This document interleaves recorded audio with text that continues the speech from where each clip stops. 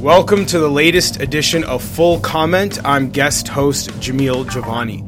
An international conversation about anti-Semitism has been caused by recent comments and actions of rapper Kanye West and NBA player Kyrie Irving.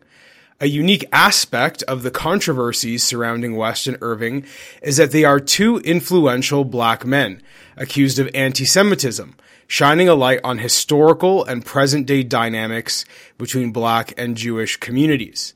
Back in 1967, Martin Luther King Jr. said that anti-Semitism hurts black people and Jews. He argued that anti-Semitism upholds the doctrine of racism, which blacks have the greatest stake in destroying. Today, I'm joined by Dr. Wilfred Reilly to discuss whether Americans have drifted away from the wisdom of Martin Luther King Jr. and what the controversies involving Kanye West and Kyrie Irving reveal about the problem of anti-Semitism.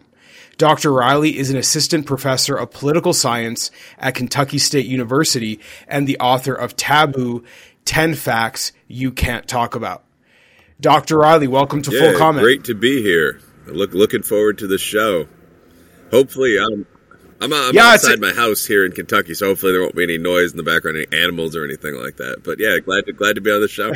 Well, certainly glad to have you. I mean, it's an important and frankly, I think a difficult conversation for a lot of people to have with the right, I think, nuance and consideration. So I think we're very lucky to welcome you. I know you spent a lot of time thinking about race relations, challenges around different racial communities, understanding one another and their experiences in American society. So I think you're an excellent person to kind of weigh in on this. And I think maybe a good place to start with you, Dr. Reilly, is just your initial reaction to what West and Irving sort of said on social media and the blowback it received. So for listeners who might not be keeping tabs on what's been going on, West initially started a lot of this drama on Twitter, tweeting he was going to go DeathCon 3 on Jewish people after Mark Zuckerberg, he accused Mark Zuckerberg in particular of banning him from Instagram. And then Kyrie Irving's controversy began when he tweeted a link to what is widely considered to be an anti-Semitic documentary. Obviously there's been blowback on both. You know, they've suffered professionally, their personal relationships. People are commenting, their friends publicly. What did you make of, I guess, the initial social media uproar? And did the backlash against West and Irving surprise you at all? Well, I think there are levels to this. So first of all, I mean, I saw the comments. I'm a hip hop guy, and I thought they were pretty stupid. I mean, Kanye West, obviously, he said, I'm going to go DeathCon 3 on Jewish people or them Jews or something like that. And then the next day, he just went on with this. I mean, at one point, he said that Adidas couldn't cancel him for being anti-Semitic. He was too powerful. You know, Adidas obviously is a German company, a lot of Jewish executives, so I mean, they're pretty sensitive there. He did an interview with Piers Morgan where at one point he got up from the chair and threatened to storm away. I mean, so it was just sort of like, this is more of this foolishness from a celebrity, I guess would be the initial reaction. Kyrie, I'm not even really sure Kyrie Irving did anything per se. He shared the documentary Hebrews to Negroes, which is pretty racist, pretty anti-Semitic. But, I mean, it's the sort of thing that it wouldn't be unusual to see a black man, or for that matter, a religious white guy drop online a la, what do you think about this? But so my first reaction was, well, this is dumb. We'll see what happens. The question really is not whether Kanye's remarks were highly intelligent or whether there's something to be said for Hebrews to Negroes. I mean, there's, as we both know as black men, there's a bunch of not even anti-Semitism, but bizarre almost mythology in the black community. I mean, we were the Egyptians, we were the first Jews, we discovered fire, this kind of thing.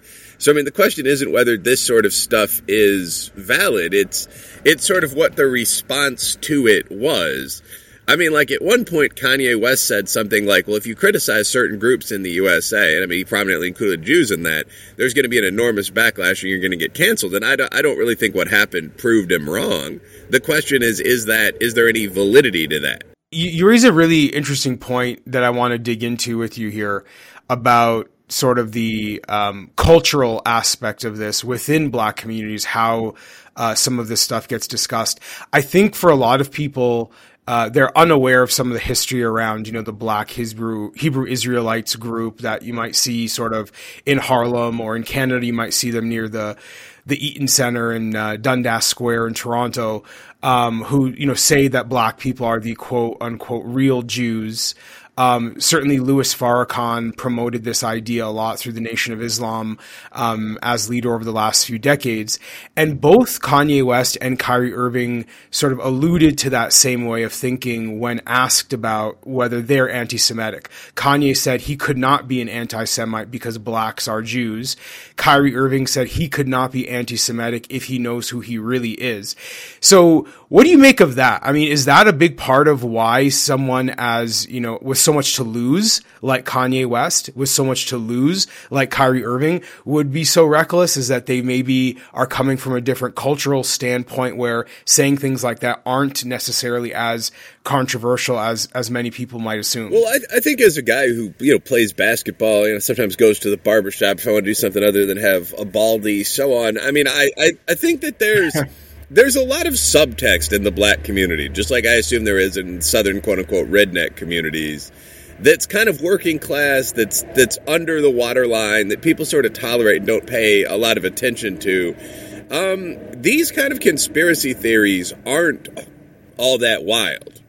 I mean, arguing with kind of a right-wing white guy online, people often drop phrases like, "we was Kangs," and that refers to the tendency of a lot of black men to say that virtually everything historically involved black people. I mean, we just gave some examples, ancient Egypt, ancient Israel, so on down the line.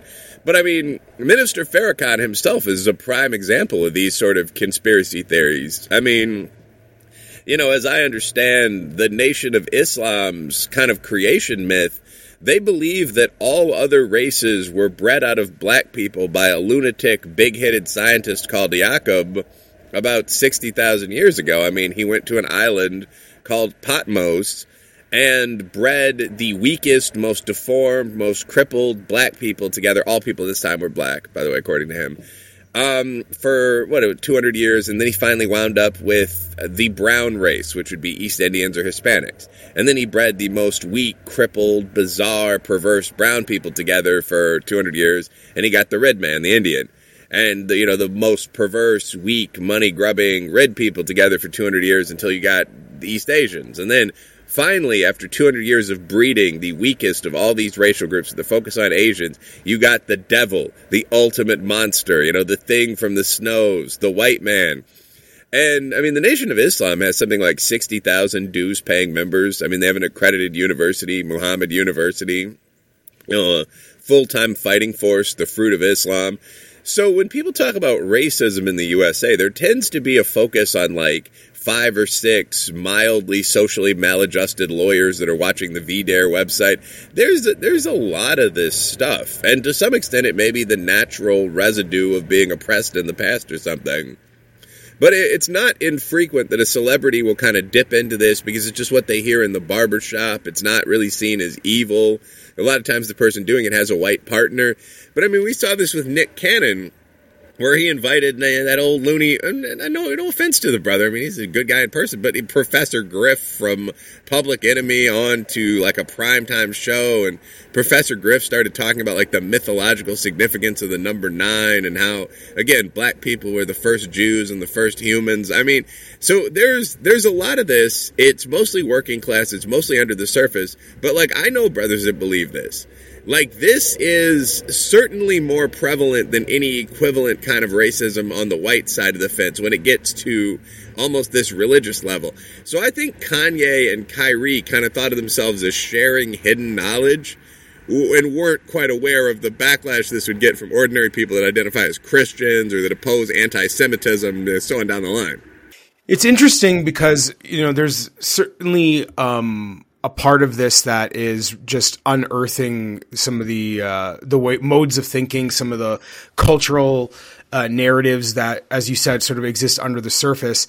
And there are moments, especially in hip hop, where you can see these things emerge. You mentioned sort of Nick Cannon and his podcast, for example. One of the most popular songs of the year, the DJ Khaled song God Did, Jay-Z makes reference to Louis Farrakhan in his verse.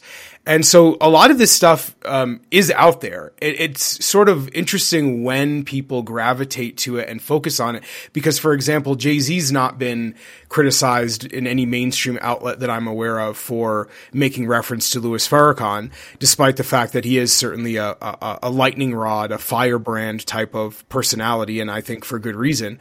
Why do you think Kanye and Kyrie in particular at this moment receive this attention? Is it random, or is there something going on right now? Is there something about those two men in particular that would sort of get this reaction from people in ways that maybe other moments where some of these cultural narratives come up aren't getting the attention? Well, I mean, I think to some extent we've seen the great races fighting for 10 or 12 years. Or not 10 or 12 years, that's an exaggeration, but 4 or 5, Black Lives Matter. I mean, sometimes literally in the street, as in Kenosha, people are very sensitive about race. I think that played a role. Another thing, of course, is just the size of the platform. I mean, like, they're all kind of throwaway lines in rap songs. I mean, I think that it's a Jay-Z and R. Kelly song, I think, where one of them says, "And for my young girls, PP," which might be a reference to some of the things that were, going on in the music business at that time that the brother R got charged with. I mean, but it's just, nobody knew exactly what they were talking about, and I still don't know exactly what they're talking about. It could theoretically mean something else, and that just flew under the radar. If you go on national television, or you go on these platforms that these people now have, where Kanye West has 100 million followers between Twitter and Instagram, and you say the same kind of thing. I mean, you're not talking about a throwaway line in the chorus of a rap song anymore that no one can exactly trace the provenance of. I mean, you just said that like it's you. And a death con on them Jews. Like, it's very hard to get away from that. So during a time of troubling racial tensions, these people are taking to very high-profile platforms, whether you're talking about national media or you're talking about the highest level of social media, and they're saying this stuff. So I think it just became a situation that couldn't be avoided. I mean, I've talked to Jewish executives about this situation, and I think a lot of them would have preferred, not that there's a coordinated group of Jews in the country, but a lot of people in a situation like that would have preferred to avoid it. Like, I don't think Adidas wanted to eat the cost of every pair of Yeezys they had left on the shelf. It's just sort of, once the guy keeps talking, and once he starts saying things like, and by Jews, I mean the leadership of Adidas, who can't fire me for anti-Semitism, it's going to be very, very hard to keep that individual, on the payroll. So that's what happened. It was just the power of the platforms. And a lot of people don't understand. I struggle with this myself sometimes, because across platforms, I'm over 100,000 social media followers. I mean, you're followed by not just by your friends, but by trolls, by people that dislike you, by political opponents. The moment you say something, that's going to be screenshot, that's going to be captured. So when Kanye West said, "I'm going to say all this stuff about the Jews," and did, post 1 and post 2, and then fell asleep, I mean, that was probably a wrap. I mean, at that point, 1 million people had seen those comments. So that I think is what happened. Tense time, public platform.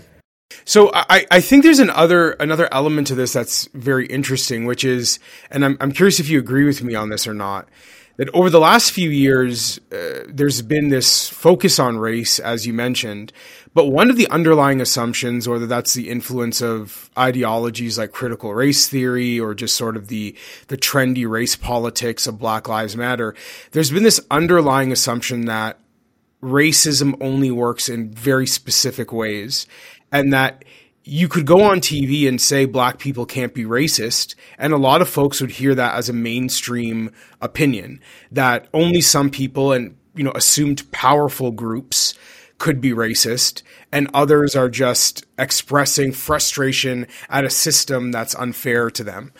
With the reaction to Kanye and Kyrie, it seems as though there is now recognition that black people do have the capacity to be racist like all other people, and that we're somehow going back to a more old school definition of racism, that it's this individual action, this individual sin, this individual transgression, rather than being simply just systems and statistics and disparities and all the ways in which it's become more political and theoretical, I think, recently. Do you agree with that observation? Well, I hope so. I mean, the whole black people can't be racist thing is just a stupid word game from the field of sociology. I mean, if you're debating one of these guys, the next thing they'll say is, well, we can be prejudiced in positions of individual power. It's just meaningless nonsense. I mean, in the book Taboo, I actually put together what at the time were all the dictionary definitions of racism, which essentially just broke down to bias against an individual on the basis of race, usually genetic. And I pointed out that by this standard definition, which all the professions agreed on for centuries, racism is possible for anyone. And I noted how in some of the classic papers on race, Snyderman and Carmine's developing the first list experiment, for example, racism was defined quite simply as a dislike of blacks or whites or whatever. So the idea that racism is prejudice plus power is something... It's not based on, new knowledge that we discovered. It's something that came out of the field of qualitative sociology in the 70s and 80s. In my opinion, as a social scientist, right down the hallway from those guys, as an excuse. Because people at that point were starting to look at the Panthers. I mean, they were starting to look at kind of the post-Garveyists. They were starting to look at SNCC and the student radicals. And they were finding that blacks, on average, were a lot more racist than whites. That's starting to fade. But, I mean, there had been centuries of ethnic conflict in the USA with blacks getting the worst of it. And a lot of black people were extreme bigots. And this is kind of embarrassing if you're on the left, if you're sort of the equivalent of a woke white girl that wants to help these brothers. So the strategy, as I understand it, was simply to say, well, that's not real racism because those people don't have power. Those are just powerless ghetto kids. So even if they're robbers or rapists, they can't be actual bigots. But as that example illustrates, this never made a lot of sense. I don't want to sink deep into wonkery, but almost all human interactions are individual. So if you say, well, the average black person at the mean has less power than the average white person, yeah, sure, that's probably true. I mean, there's still some slight differences in income and so on. But, I mean, if you do look at income, you'd find that 42 or 46 or whatever percent of black people have more money and more power than the average white. So there's no logical reason that the guy in that situation couldn't discriminate against a poor white person. I mean, I'm a tenured professor at a major state university. If I wanted to fire one of our janitors, and, obviously KSU community, I'm not threatening to do that, but I don't think it'd be especially difficult. Those are mostly white Kentucky guys. So the argument that, first of all, it's a bit racist to argue that black people don't have power. But the argument that there's not individual power in the black community is nonsensical. And the argument that if you're talking about the gunman or the rapist or whatever, racism takes individual conventional power. I mean, both of those are just wrong. They were made up as excuses for heightened levels of black racism.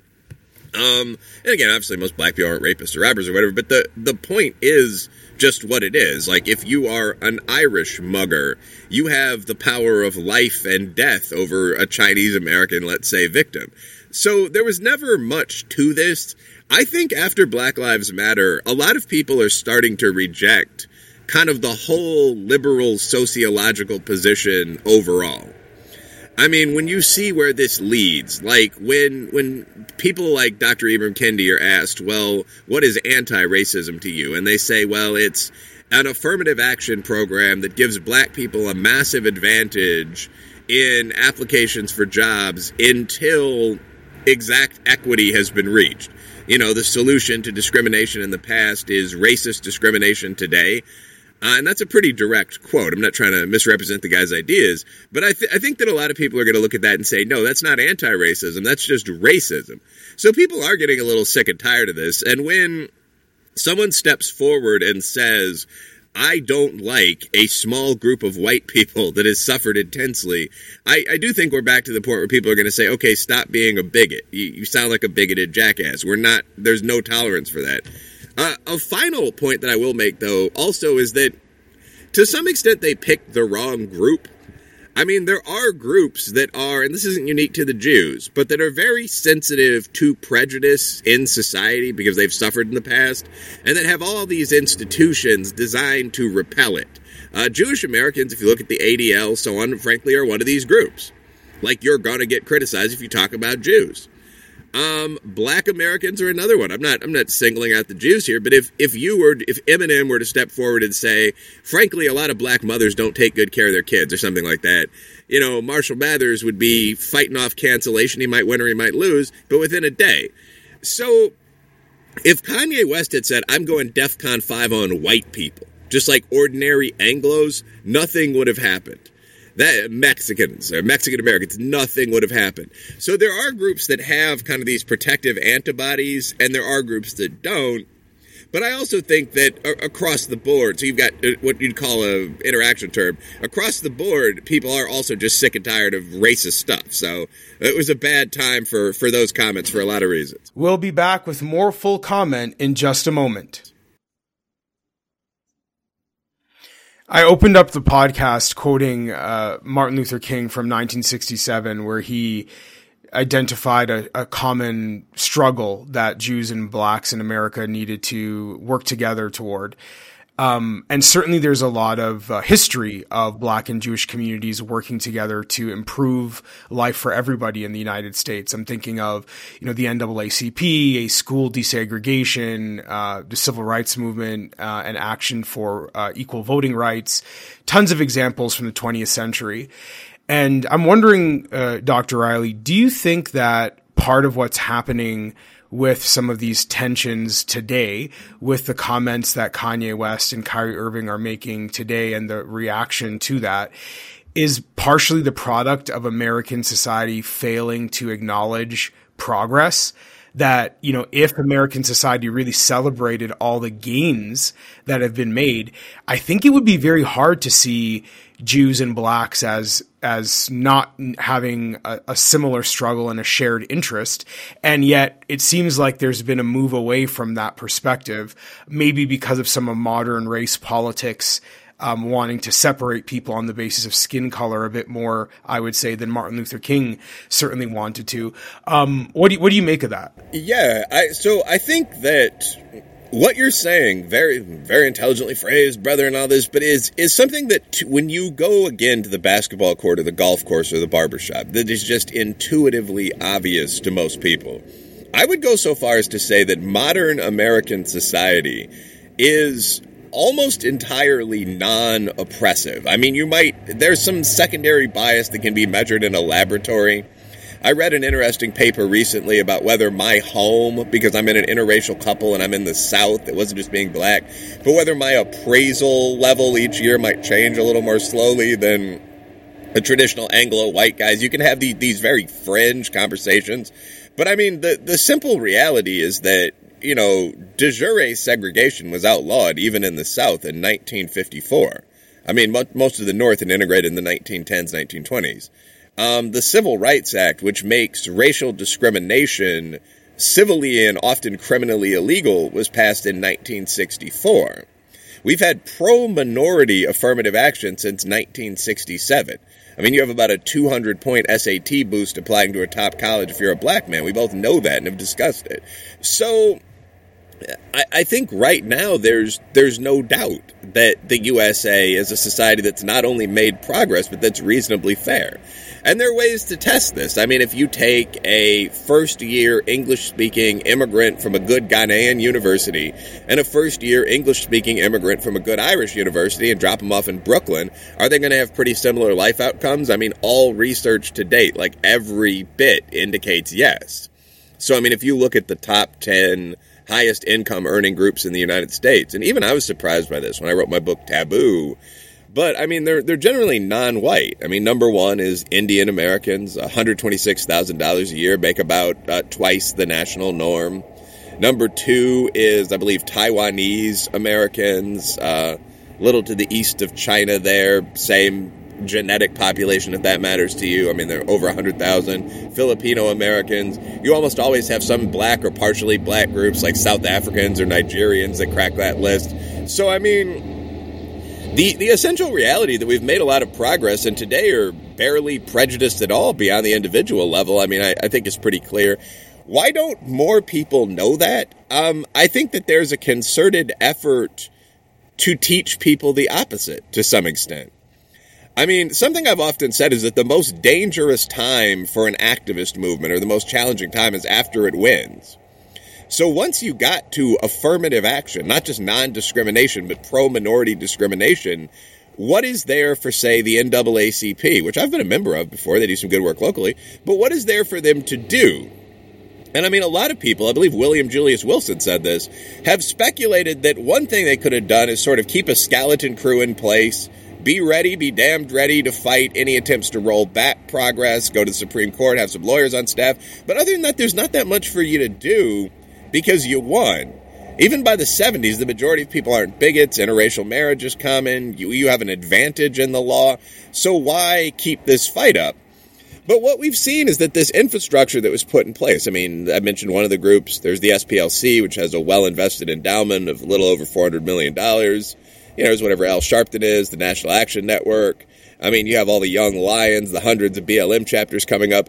There's a vested interest for these guys, academic and financial, in arguing that not much has changed.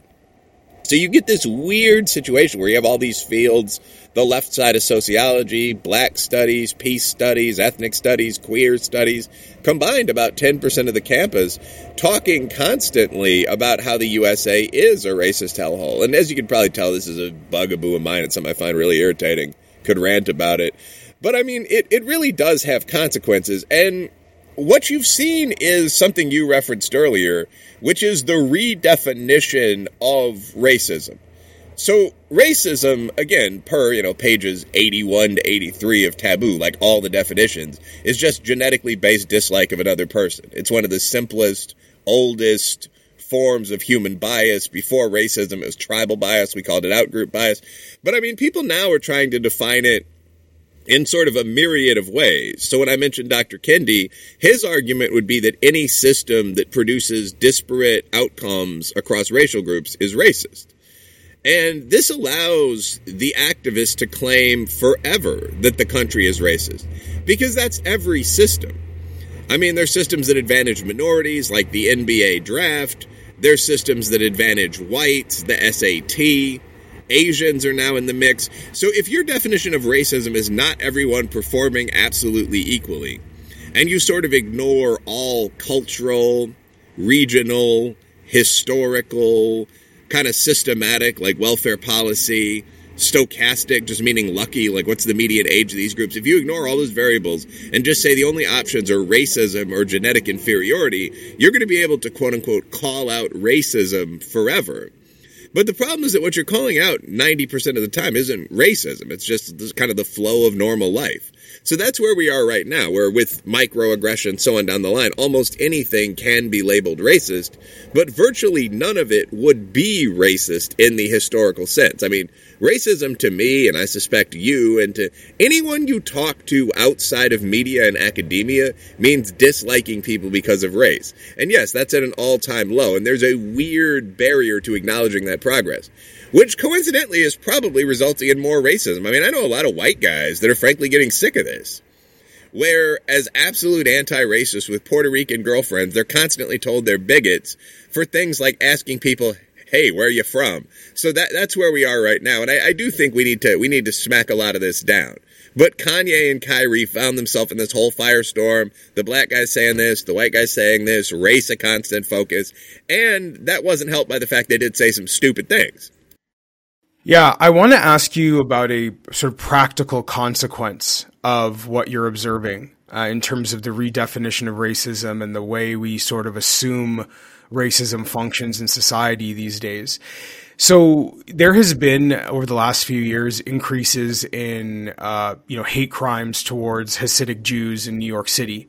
Back in 2019, Armin Reisen, in Tablet Magazine wrote about this, and he suggested that one of the reasons why the government of New York City is not taking this spike in hate crimes as seriously as they ought to is because the majority of perpetrators are Black or Hispanic, and the narrative around hate crimes doesn't really include the possibility of a Jew being victimized by a Black or Hispanic person.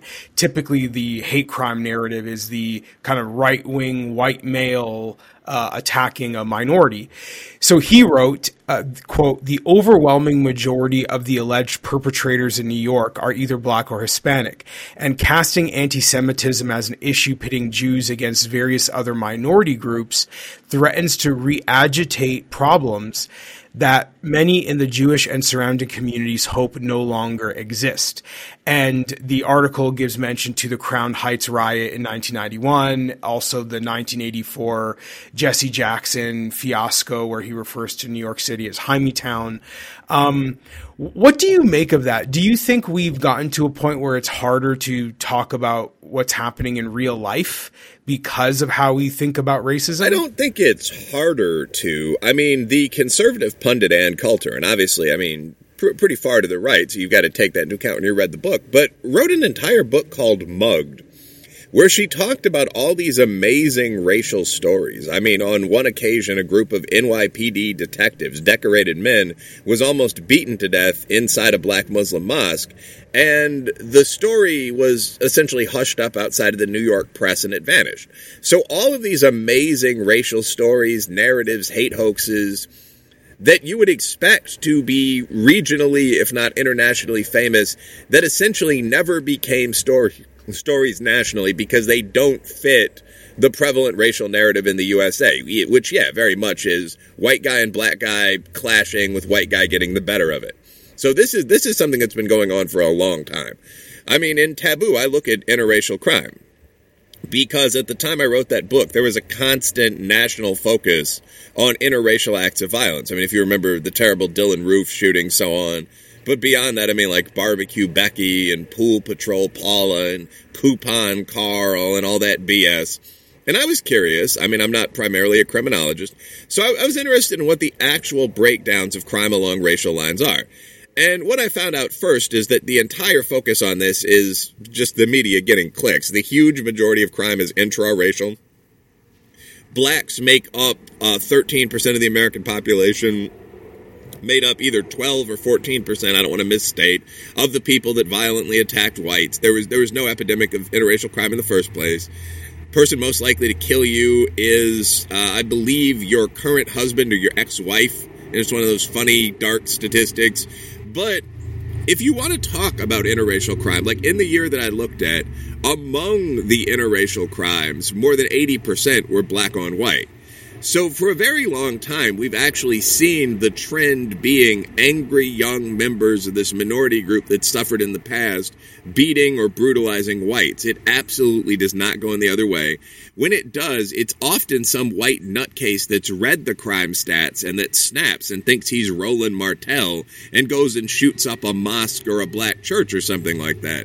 So this isn't an issue in the first place. It's not a national problem in the first place, but it does cut heavily minority against white, and there's no reason to deny that. There's no way to deny that. But what we see is the media presenting the story very, very differently. And because I'm a long talker to kind of get to the point, do I think that happened with the violence against Jews? Absolutely. And we've seen that more recently with Stop Asian Hate, right? So we were supposed to have an entire year kind of dedicated to absolutely preventing these criminal attacks against Asian Americans. I mean, and there's no doubt these were spiking. I don't like to take internet videos too seriously, but like every couple of days there was something just crazy, and there aren't that many Asians. You know, so it was like an old lady, an Asian elder being tossed in front of a tray, beaten, raped. People were getting run up on, hit in the head with bricks. I saw that video. And so people started getting together. You started seeing these multicolored marches around stopping Asian hate. But then when things got to the policy level, when it got to the level of maybe in addition to the hate crime laws, maybe tightening things up legally, nothing happened. And the reason for that, I wrote a piece about this for Commentary, seems to be, I'm not the governor of California, But that, again, the majority of these attackers were people of color. They were absolutely outside narrative. If you look at the Bureau of Justice Statistics report for 2019, like the hardest data out there, I remember this almost line by line, but only 24.5% of the attackers of Asians were white, 27.5% were black. And those numbers might seem proportionate until you realize that even in big cities, there are twice as many whites as blacks. You know, another 21% were Hispanic and Native. And amazingly, only about 25% were Asian. Like, the group least likely to attack Asians, with maybe one exception, was Asians. So it was hard to spin this as something. And they try hard. I mean, if you watch Law and Order or any of these police detective shows, it's just amazing to see how many white defendants they can make up in the Bronx. I mean, it's like every attacker is sort of, he's a member of a Proud Boys-like group that drove down here specifically for the purpose of, the reality is that anyone attacking a young Lebanese female storekeeper in the Bronx is going to be black or Puerto Rican. That's an ugly reality. And yeah, people shy away from it. So with these attacks on Jews, I mean, there were crazy things. Like a guy with a machete broke into an in-home shul where a group of Jews were holding a worship service and I think killed several people. At any rate, it was a medieval stuff. He like laid about him with a sword. Again, it was a one-day local story. So I think all this ties together. I mean, there's an extreme reluctance to discuss actual patterns of crime in the USA and in Canada because the perception is, and there's nothing too crazy here. I mean, the black crime rate in the USA is about twice the white crime rate, violent crime, 2.3 times. But there's a feeling that just discussing this will bring up like old school historic white racism. So it's not done. And this also ties into the entire enterprise, SPLC, ADL, National Action Network, so on down the line, whatever Jesse Jackson is, Rainbow Coalition. This also ties into the network of people that are focused on prosecuting or following up on, at least, this older form of racism. So a lot of actual bias as it actually exists falls into the gaps. There's not an organization designed to protect, say, white women who get mugged by people of color. And that's the gap that Jews fell into and then later the Asians fell into, in my opinion. It seems to me that the ideal place that we sort of collectively as human beings would get to is one where all people are held accountable for their beliefs and their actions, regardless of what they look like or where they come from, but also that people who are willing to make amends and take responsibility for their mistakes are given a pathway to repentance and sort of redemption. That's what I think an ideal society looks like. I think we're going to see something like that with Kyrie Irving's situation where he has apologized. I think his suspension will end at some point. He'll be back to playing basketball in Brooklyn. I don't know if Kanye West is going to be given the chance for redemption or if, frankly, he's going to seek it out. But in both situations, I do think we've seen an example of accountability to some degree. Do you think that there is some sort of positive outcome that can come from the blowback against West and Irving, or where do you see this going next? I think exactly what you said, which I think is what pretty much every sane person, certainly any sane person raised in the Christian or Muslim tradition would think. Like, if you sin, if you screw up, if you do something like make a racist slur against countrymen, yeah, it's expected that you apologize and you're gonna do penance. You're gonna be out of the public square for a couple months. But yeah, then you get a chance to come back. I mean, you're not talking about actual neo-Nazis here or something like that. And given grace, given that they change their views, I'd extend the same freedom to them. So this gets into wokeness was once described not by me. I think it might have been by John McWhorter, but as a religion that has no idea of mercy or redemption. So you have these same concepts of some things just can't be done. Even like you can't say certain words like the N-word, the C word for women or their anatomy, and the major insults for Asian Americans, so on down the line. So they're these same sort of taboos, these same sort of strictures, but if you violate them very often, there's no way to change that fact. And you frequently see these stories about, like, hip-hop white girls in interracial relationships singing along with rap songs on a team bus and being, like, cut from the team and kicked out of school. So do I favor redemption in those situations? Yes. And I think for a variety of reasons, including the fact that they're black and they're rich, Irving certainly and West maybe will be kind of extended that olive branch at some point. You know, and yeah, I absolutely support that. One thing that I will say here, it's hard for me to be kind of, the way I write this on Twitter is shocked by things that go on in kind of this space of public discussion. I mean, I don't think of myself at all as a tough guy, but I grew up in, a hood neighborhood. I've had people shoot, at me or very near me with guns. I have multiple friends that have been wounded or killed in the wars fought by the USA. And again, I wasn't gangbanger or anything. People just had weapons around. But I mean, and other tragedies have gone on in life. My mother died not long ago. I mean, now years passed, of course. I've been in vehicular wrecks where I could have been killed. I'm not trying to present myself as having had a fascinatingly adventurous life. I've traveled in the third world is another element of this. But I mean, so when people say offensive things on social media, my reaction is, oh, that thing that guy said on Twitter was mildly offensive. I tend to think that this sort of feigned, horrified reaction that people do is just BS. I don't really think anyone means it.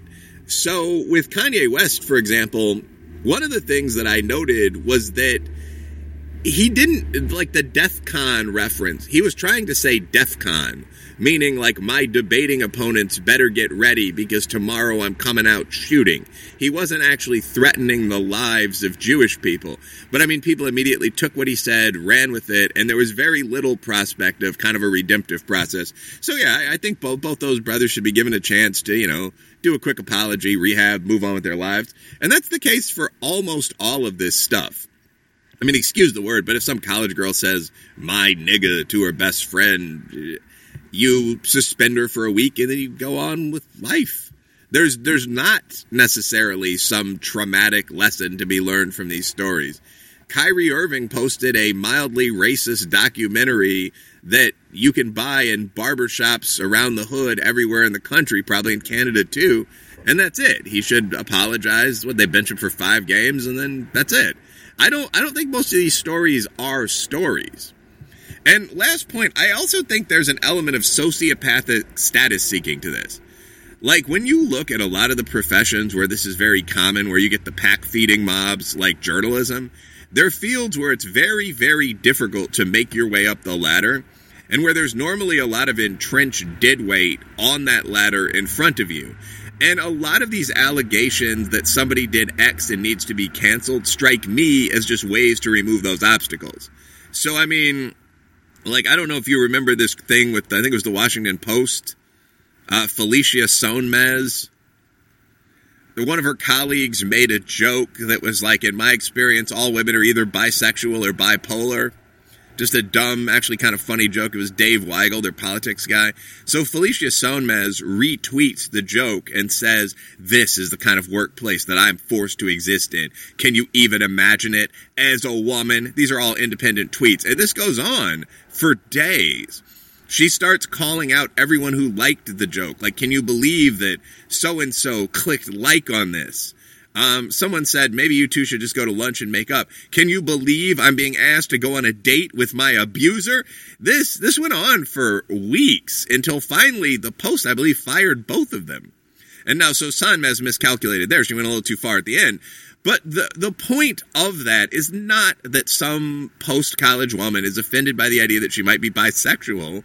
It's that you're clearing the way. You're setting a new standard for what's forbidden that will advantage your group over your rivals.